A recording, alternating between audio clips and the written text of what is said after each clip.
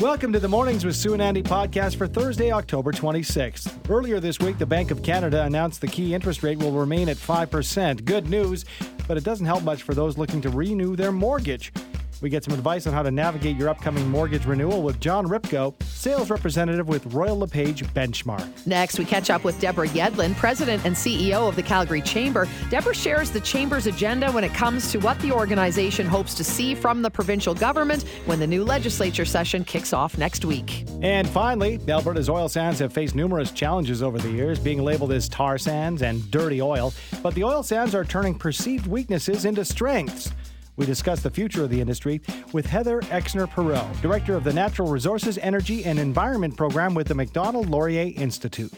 The Bank of Canada announcing yesterday they're holding the key interest rate at 5%, but that's not providing a lot of relief for people who are looking to renew their mortgage in the very near future. Joining us to talk about how to navigate an upcoming renewal is John Hripko, sales representative with LePage Benchmark here in Calgary. Good morning, John. Thanks for being with us. Good morning. The 2023 mortgage renewal survey is out. Can you break down a couple of the key findings that might be interesting for us here in Calgary and in Alberta? Well, basically, 75% of people who currently hold mortgages have their term coming up for renewal sometime in the next 2.5 to 3 years. And it's approximately 20% of them are also on variable rate mortgages, which basically impacts it immediately. All right, so let's break this down here. The impact, when we're watching these rates, we always think about, the variable rates that people are on, but it can also impact the fixed rates, can't it, to a certain extent? Greatly. In fact, in our opinion, if your mortgage is coming up sometime in the next, anywhere, let's say from 6 to 18 months from now, people should start considering what their options are at that time and speaking with their mortgage associate, bank, whomever they're dealing with regard to determining what the cost would be at that time, assuming today's rates hold true. And subsequently... sorry, you finish your thought. Yeah, so subsequently, if they're currently paying, say, 1.99%, and they're going to end up paying 6% mortgage, how's that going to impact their monthly rate? So that'll force them to have some...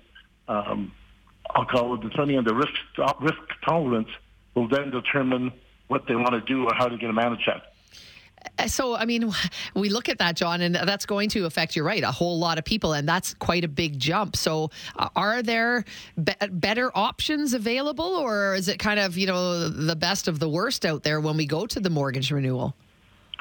Well, it depends on people's risk tolerance. And from that standpoint, what I'm referring to is, and again, that's why they should be talking to a mortgage person well before the end of their current term comes up to for renewal, is some people will look at alternate lenders. The risk with that is they will then still have to follow the OSFI rules, meaning to say they'll have to have they'll have to qualify with the increased rate, like 2% higher than whatever the posted rate is, to follow the OSFI rules. Alternately, they can look at changing their amortization period to extend that, and that'll be lender-by-lender decision. Some lenders will not allow that, but most lenders will consider that. Alternately, some people, depending on how flexible they are with regard to their budgets, may need to take on a second job or have their partner look at getting a job if they're not currently working. Some people will definitely have to downsize to a slightly smaller home, meaning to say the mortgage will actually decrease.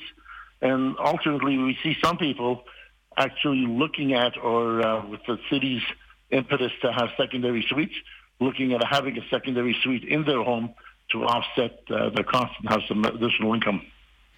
And it could be, and by the way, we're speaking with John Hripko, sales representative, LePage Benchmark here in Calgary, talking about those mortgage rates moving ahead as the BOC held the key interest rate at 5% announced yesterday.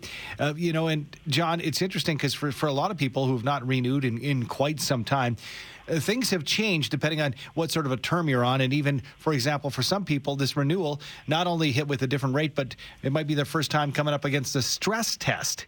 How does that factor in with the rates being so high?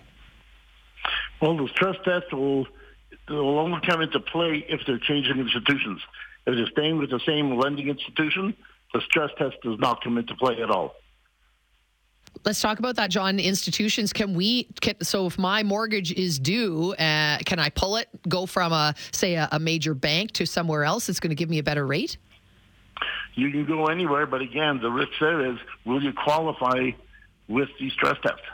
Yeah. Because it's not just, even if the new lender is, say, a half a point or a full point lower than your current institution, you may not qualify with the stress test added on, where your current institution does not apply the stress test. I know that, John, mortgage brokers have been around for quite some time, but back in the day, it was go to the major handful of banks that we see, in this strip malls and go with these trusted names. But then the mortgage brokers came in and did offer up these different, options for us. Is there a benefit on going with a big bank for a mortgage, or does it really make no difference if you are going to one of these alternate lenders? I have my personal opinion on that, and that might be pretty dangerous to discuss because I'm more of a risk taker. Mm-hmm. However, my opinion is for the general public to simply stay with whomever they believe gives them the best service, because it's not just the rate.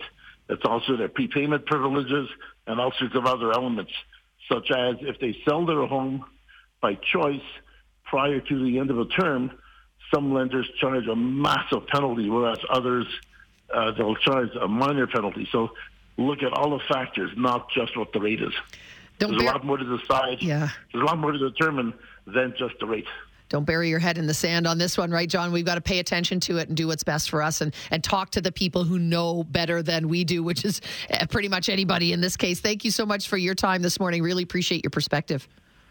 My pleasure. Thanks for calling. Thanks, John Hripko, sales rep with LePage Benchmark in Calgary. Yeah. And, great point. Don't let it just run out and say, I'm hooped. Get somebody who's got good information. Go to a couple of people if you need to. Find out what's the best for you. Well, and what's very interesting is how the goalpost moves in that. And if you'll recall, because I pay close attention to these things, I'm not up for a while. I have to do my due diligence. Lucky I think it's 2 years or 18 months from now. But as far as you're looking at these things and thinking, because we always go by our previous experience, like you say, leaving it for the last minute. But can you make those decisions now to set yourself up? Because if you're left, like anything in life, like I keep rubbing it in, like your passport, if you had to pay the additional fees That's because right. you left it too long. Yep. This is the way it is, because it's a different game. And for me, in our house, what happened in 2018, I'm not sure a lot of folks out there will remember, nothing like today. But my variable, and everybody said, go variable, because in the long run, you'll save money. Right. I did, and then that was the time where my mortgage went up $600 a month over about 8-month period to $600 a month. And at the time, we were looking at, we needed to either renovate because we have our next child on the way, mm-hmm. or consider moving. Moving wasn't on the table until it went up $600 a month. Yeah. And I found a house around the corner from my current house that needed some renos, and I got in because. What do you do when you're up against it like that? Well, yeah, I mean, the option is you don't pay your mortgage or you make a move, literally or figuratively, yep. right? So you have to do something. I know I just bought my ex out of my house, a year ago. So, and they recommended just lock in for 2 years because it'll get better. Yeah. So now my mortgage will be up for renewal in September of 2024. Are things going to be any better by then? This is what I doubt it. This is part of the two-prong that I forgot I was going to bring up, in the sense that originally on the program we talked about it'll be like a year. Yeah. And now they've moved that further down the line, like 3 years. Yes. Maybe up to 4. I mean, so it's... Yeah, the days of 2.5% and even under 4 seem to be gone for the foreseeable future. Sadly so. So that timing and that prep, do you start putting extra money aside a couple Who's years got ahead? extra money? There's Schultz? the other thing, right? Do you? Can you lend me a few bucks? No, I'm busy Interest-free? paying for 2 people right now. So no. So, and I don't think most people who are, working to make sure that they've got a roof over their heads, put food on the table, make sure they've got clothes for their kids. There's not a lot of extra money for most of us these days. Yeah. Well, we do have an answer, though, on the text line. Do we? Dave sent an answer in, and it's problem solved. What is it? You can read it. I'll let you do that. There you are, Dave. He didn't mention my super plan, says Dave. Win the lottery and pay off my mortgage. You'd be shocked. They've done studies on that. And I know Dave's just joking with us, but we all hope that and dream that. But that's actually the retirement plan, the literal retirement plan for many people, many Canadians, many North Americans, is to win the lottery. And on that note, Dave, I drove past the 7-Eleven this morning, and they've got the board up. Yeah, and? The Lotto Max tomorrow night is $50 million. We should be able to pay it off at that point. The provincial government returns to the legislature on Monday, and this morning we're chatting with the Calgary Chamber about what the business community hopes to see prioritized when they get back to business up in the capital. Joining us to discuss is Deborah Yedlin, President and CEO of the Calgary Chamber. Good morning to you. Welcome back to the program, Deb. Thanks for having me on this cold morning. It is cold. You made it in. You're a trooper. We love that about you. So what are your asks or expectations in the upcoming legislature session? Do you have a list together, Deborah? Well, we do have a list. We want to see that businesses are supported appropriately in the province, and so we're looking obviously for fiscal prudence measures that could address rising costs, continued reduction of red tape. We want to see long-term sustainability. Anything that we don't want to see anything that sort of introduces an element of uncertainty. And we want to make sure that we continue to be a financially attractive place to invest. So that's part of it. The economic diversification piece is also very important in terms of how we continue to capitalize on our energy sector and the clean tech momentum that we have. And we need regulatory certainty. We're looking for clarity on the investment tax credits. Let's see what that looks like from a carbon capture and storage utilization perspective, and how they're going to advance the hydrogen potential. And we'd like to see an end to that moratorium on renewables. Let's talk about jobs, because we know there are a lot of available jobs and not enough people to fill them. Is the labor side of things also something that the Chamber's looking at? Yeah, the labor side of things is very important. We continue to see a skills mismatch, B, a gap in terms of how we bring new immigrants into the workforce and make sure that they're accredited, upskilled, and reskilled. And that's a funding issue. We have to figure out how to work with the province and with post-secondary. And the Minister of Post-Secondary, Rajan Sawhney, is very, very focused on how do we close those gaps. So it's really a function of really making sure that the government understands what they are and what needs to be put in place. Mm-hmm. But it is absolutely critical, because without closing that gap, we continue to see upward pressure on wages, and that contributes to an inflationary environment, which we just don't want to see anymore. We asked you for your list. You shared it with us, Deborah. And speaking with Deborah Yedlin, President, CEO of Calgary Chamber. I don't know if we've ever broached this as far as, the legislature getting back together. But obviously you're not the only chamber. You've got Edmonton, probably Lethbridge and Red Deer. Yeah. Do you have communication with the other chambers in the cities? And is it kind of a strength in numbers? Do you guys get together ahead of a new session and discuss things? How does that work? We do have some common themes in terms of what we want to see. And one of the things we're all faced with is the issue of downtown vibrancy, safety, mental health issue. What do we do to make sure that our cities have that vibrant downtown core? So everybody's looking for support for infrastructure investment to make sure that we can change some of the issues that we're dealing with in every major jurisdiction. What about taxes, like property taxes, for example? That's got to be a big thing that you're looking at as well. How, that division, particularly between businesses and property. That's a municipal issue. Right. And so, what we're looking at, though, is when you look at the municipal taxes and the ratio of what businesses pay relative to what residences pay, we know that ratio continues to go up. And what's projected right now is that businesses will pay 4.69 times the rate of what residences pay. If it gets to 5 to 1, if that ratio is 5 to 1, then the province can step in. Okay. And so, in as much as the province doesn't have anything to do with property taxes and how those are set, if that number hits that 5 to 1 ratio, then the province does step in. So I think there is a dynamic there. We're not there yet. We'd like not to get there, right? And so that's for sure that the Minister of Municipal Affairs is going to be watching that very carefully. Okay. Deborah, I know we're just a little over 24 hours into it with the Bank of Canada announcement holding the line at 5%. But we've been super focused on, because, as individuals, not business owners, our mortgages, maybe our car loans. But what have you heard from business owners about the news from the BOC of holding the rate? There's a sense of relief, because people were very worried. The numbers were starting to come out saying that we are starting to see the impact of higher rates slowing the economy down, that the unemployment numbers starting to creep up a little bit, and seeing that sort of slowdown in economic activity. So that means higher interest rates are supposed to be doing, they're doing. And so that took the firepower out of the Bank of Canada looking at another interest rate hike. And that's a huge relief because that provides some certainty. And it also gives time for that interest rate policy to continue to work as it is right now. So I think it was a welcome news. And obviously the Bank of Canada was very nuanced in its message, as it always is. But, everybody's quite hopeful that this is the end and we'll sit at this level for a bit.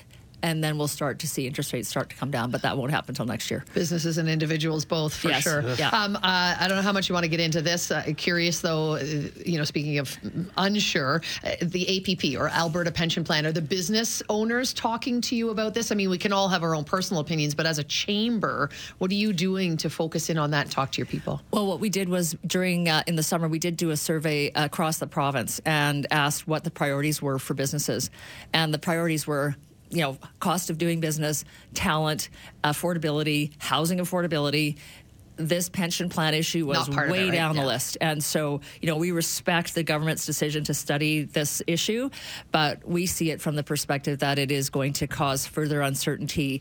And as you saw yesterday, there's growing concern across the country about what this means. And Deputy Prime Minister Freeland is going to be meeting with the provincial finance minister. So this is taking on another life of its own. And, but businesses, anything that causes uncertainty is bad, that could compromise our ability to invest, draw investment into the province and into the country is something that we should all be very concerned about. I understand. Did you have plans at lunch, Deborah Yedlin? I do have lunch plans. Do you want to join me? With another one of our regular guests who is scheduled to appear tomorrow, Mayor Jyoti Gondek. Yes. Tell us about what's going on at the TELUS Convention Center. We are we're hosting the mayor for a keynote and for a fireside chat. So we'll be hearing about her priorities for City Council. I am sure we'll be talking about property taxes, and it'll be a good conversation. Obviously, since we haven't done this for a year, we do it once a year, and since the last time we have the announcement of an event center and the government coming forward and committing to the funding that was confirmed about 3 weeks ago. So there'll be a lot to discuss. When you do things like this, is this just for chamber members or is everybody invited? Anybody, CalgaryChamber.com, go to that website. Get a ticket. Still tickets available for lunch today? You bet. And we're all hungry at lunch. We know that. Yeah, especially when it gets cold. Yes. You know it. Fantastic. Final question. Are you dressing up for Halloween? Potentially. You're on the fence. You don't want to give it away or what? Well, I have a T-shirt that says you can do anything you want to do, but if number 97 wants it badly, you're not going to get it. So that's, of course, Connor McDavid. Yes. It's fantastic. So you're going to go as an Edmonton Oilers, are you saying? That's a scary costume. It's a scary thought, and I know. And a daring one. And the Heritage Classics on Sunday in Edmonton. So Are you going to that? Maybe. Oh, wow. It might be too cold to sit outside. The diehard fans. You probably know people. You get an indoor seat. No, I don't. You can't get into one of the boxes. And one final Halloween question, because we're going to be delving into it tomorrow and over the next few days. Favorite Halloween candy? Oh, gosh. I'm allergic to peanuts and tree nuts. So for me, it was like a coffee crisp. Okay, You don't get to have the Reese's Oh, God, no. peanut butter No. cups. I used to come home and I'd dump my pillowcase and my parents would take out all the nuts and I'd end up with a very small pile of candy relative to everybody else at school. It was not fair. Well, I'll trade you. If you get when you get any Reese's peanut butter cups and I get coffee crisps, we'll meet and we'll just exchange. You don't like coffee crisps? I'd rather the peanut butter cup. Okay. Wow, So I can't relate to that at all. Insane. Fair enough. Well, happy Halloween, happy weekend, happy stay warm out there because it's pretty chilly this morning. Thank you for coming in. Thanks for having me. Appreciate it. Deborah Yedlin, President and CEO of the Calgary Chamber. Again, and if you want to go to the lunch, the Chamber lunch with the mayor, you can certainly do that. Tickets and all the info you need, calgarychamber.com. It's been called the tar sands or dirty oil, but Alberta's oil sands are changing the narrative and perceived weaknesses into strengths. Joining us to discuss is Heather Exner-Pirot, Senior Fellow and Director of the Natural Resources, Energy and Environment Program at the MacDonald-Laurier Institute. Good morning to you, Heather. Good morning, guys. Well, despite the ongoing criticism of our oil sands here in Alberta, what are the reasons that you see optimism about the future of the oil sands? Well, it's been a pretty hard run for the oil sands. They really came online at the same time as we had the shale revolution in the States with very cheap oil. We've had, environmental concerns, ESG divestment, poor differentials for their crude and for heavy oil. But things are starting to look much better. And so why is that? I think a lot of Canadians still think of the oil sands as very expensive oil. And about 10 years ago, it wasn't expensive oil, but it's gotten much cheaper. In fact, it's cheaper now than new shale. So a lot of those guys are breaking even at $40 a barrel, which I think surprises a lot of people. When you have oil prices like today around $80, $85, you're getting a very profitable return on your production. And then there's, the heavy oil itself. So I think people think the oil sands heavy oil is an inferior grade. It does usually sell at a discount, but there's some things you actually need heavy fuel for some products, refined products that we make, like asphalt, some plastics, some chemicals. And there's actually a lot of refineries in the United States that require heavy oil. They can't do their work without it. And they produce almost none of that heavy oil in the States. So we're actually seeing a stronger demand for some heavy oil lately, which is also increasing prices. And then the last thing I'll mention, people know the oil sands is a dirty, GHG intense barrel. And it is. And all heavy oil is GHG intense. The Venezuelan heavy oil is even much worse. But because of the way the oil sands are positioned, their geography and their composition, it's actually much easier to decarbonize. Where you're really looking, you can decarbonize and get to net zero just by carbon capturing and doing things with about 20 concentrated facilities. With conventional oil, where you had 100 pump jacks, spewed kind of a pox on the land, it'd be a lot harder to decarbonize. So the features that make them, GHG intense are also going to help them become net zero. And it's really been something that the oil industry, Heather, has been working on, very hard over the past number of years, isn't it? To try and avoid that dirty oil sort of moniker that they've been stuck with and make sure that they can be a cleaner, better alternative to what it was. Does the rest of the world recognize that, or is it just, something that they're going to have to continue to work at? Again, I think when there was a lot of new U.S. shale oil coming online, it was a buyer's market, that people could get cheap oil from a lot of different sources. Now we're trying to get off Russian oil. Middle Eastern OPEC oil is looking a bit more compromised. Shale is starting to plateau. The demand for heavy oil is so high that last week the United States actually, cut off their sanctions on Venezuelan oil. Venezuelan oil is by far dirtier than Canadian oil sands, another very super heavy oil. And so now, when you need heavy oil, the Canadian oil sands are starting to look good, but have by far the most, I think, concerted net zero decarbonization plan. And like I say, after we start, burning gasoline in our cars, we're still going to need hydrocarbons for a lot of products, and a lot of that can come out of the oil sands. We have been watching, Heather, and by the way, speaking with Heather Exner-Pirot from the MacDonald-Laurier Institute and the Energy Environment Program at the MLI. We've been watching geopolitical events unfold in front of our eyes over the past several weeks here. What has that done for the oil sands position in the oil market? How has that had an impact? So, one of the challenges that the oil sands have faced is almost no, pipeline egress. We've had this battle over pipelines in Canada for the last 10 years. It's been very hard for them to ramp up production because there's no way to get their product to market. So two things have changed in the last little while. One is Line 3, Enbridge's Line 3 came online. And in early 2024, TMX looks like it'll finally be completed. That is going to really, so right now we send 99% of our, or 96% of our oil to the United States. So really we've been price takers from what they need. But once we can export through TMX to different global markets, then we'll be able to have some choice of where customers go. So that's going to allow us to displace some of the other heavy oil in the global markets that, basically right now we just been sending it all to the United States. So everyone is looking forward to having that nice Canadian heavy oil come on the market and give them some different options. Heather, in your view, what is the outlook for the future of Alberta's oil sands?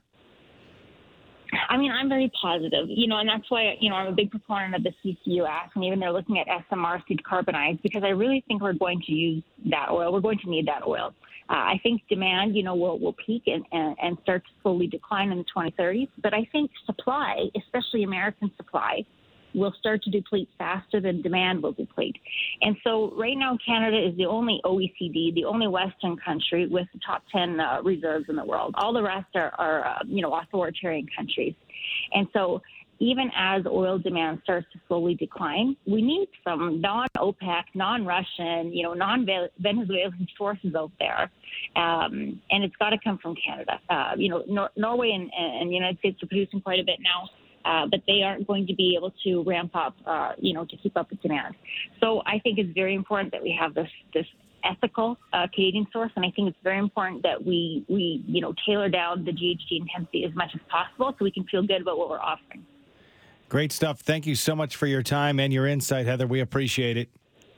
Thanks very much.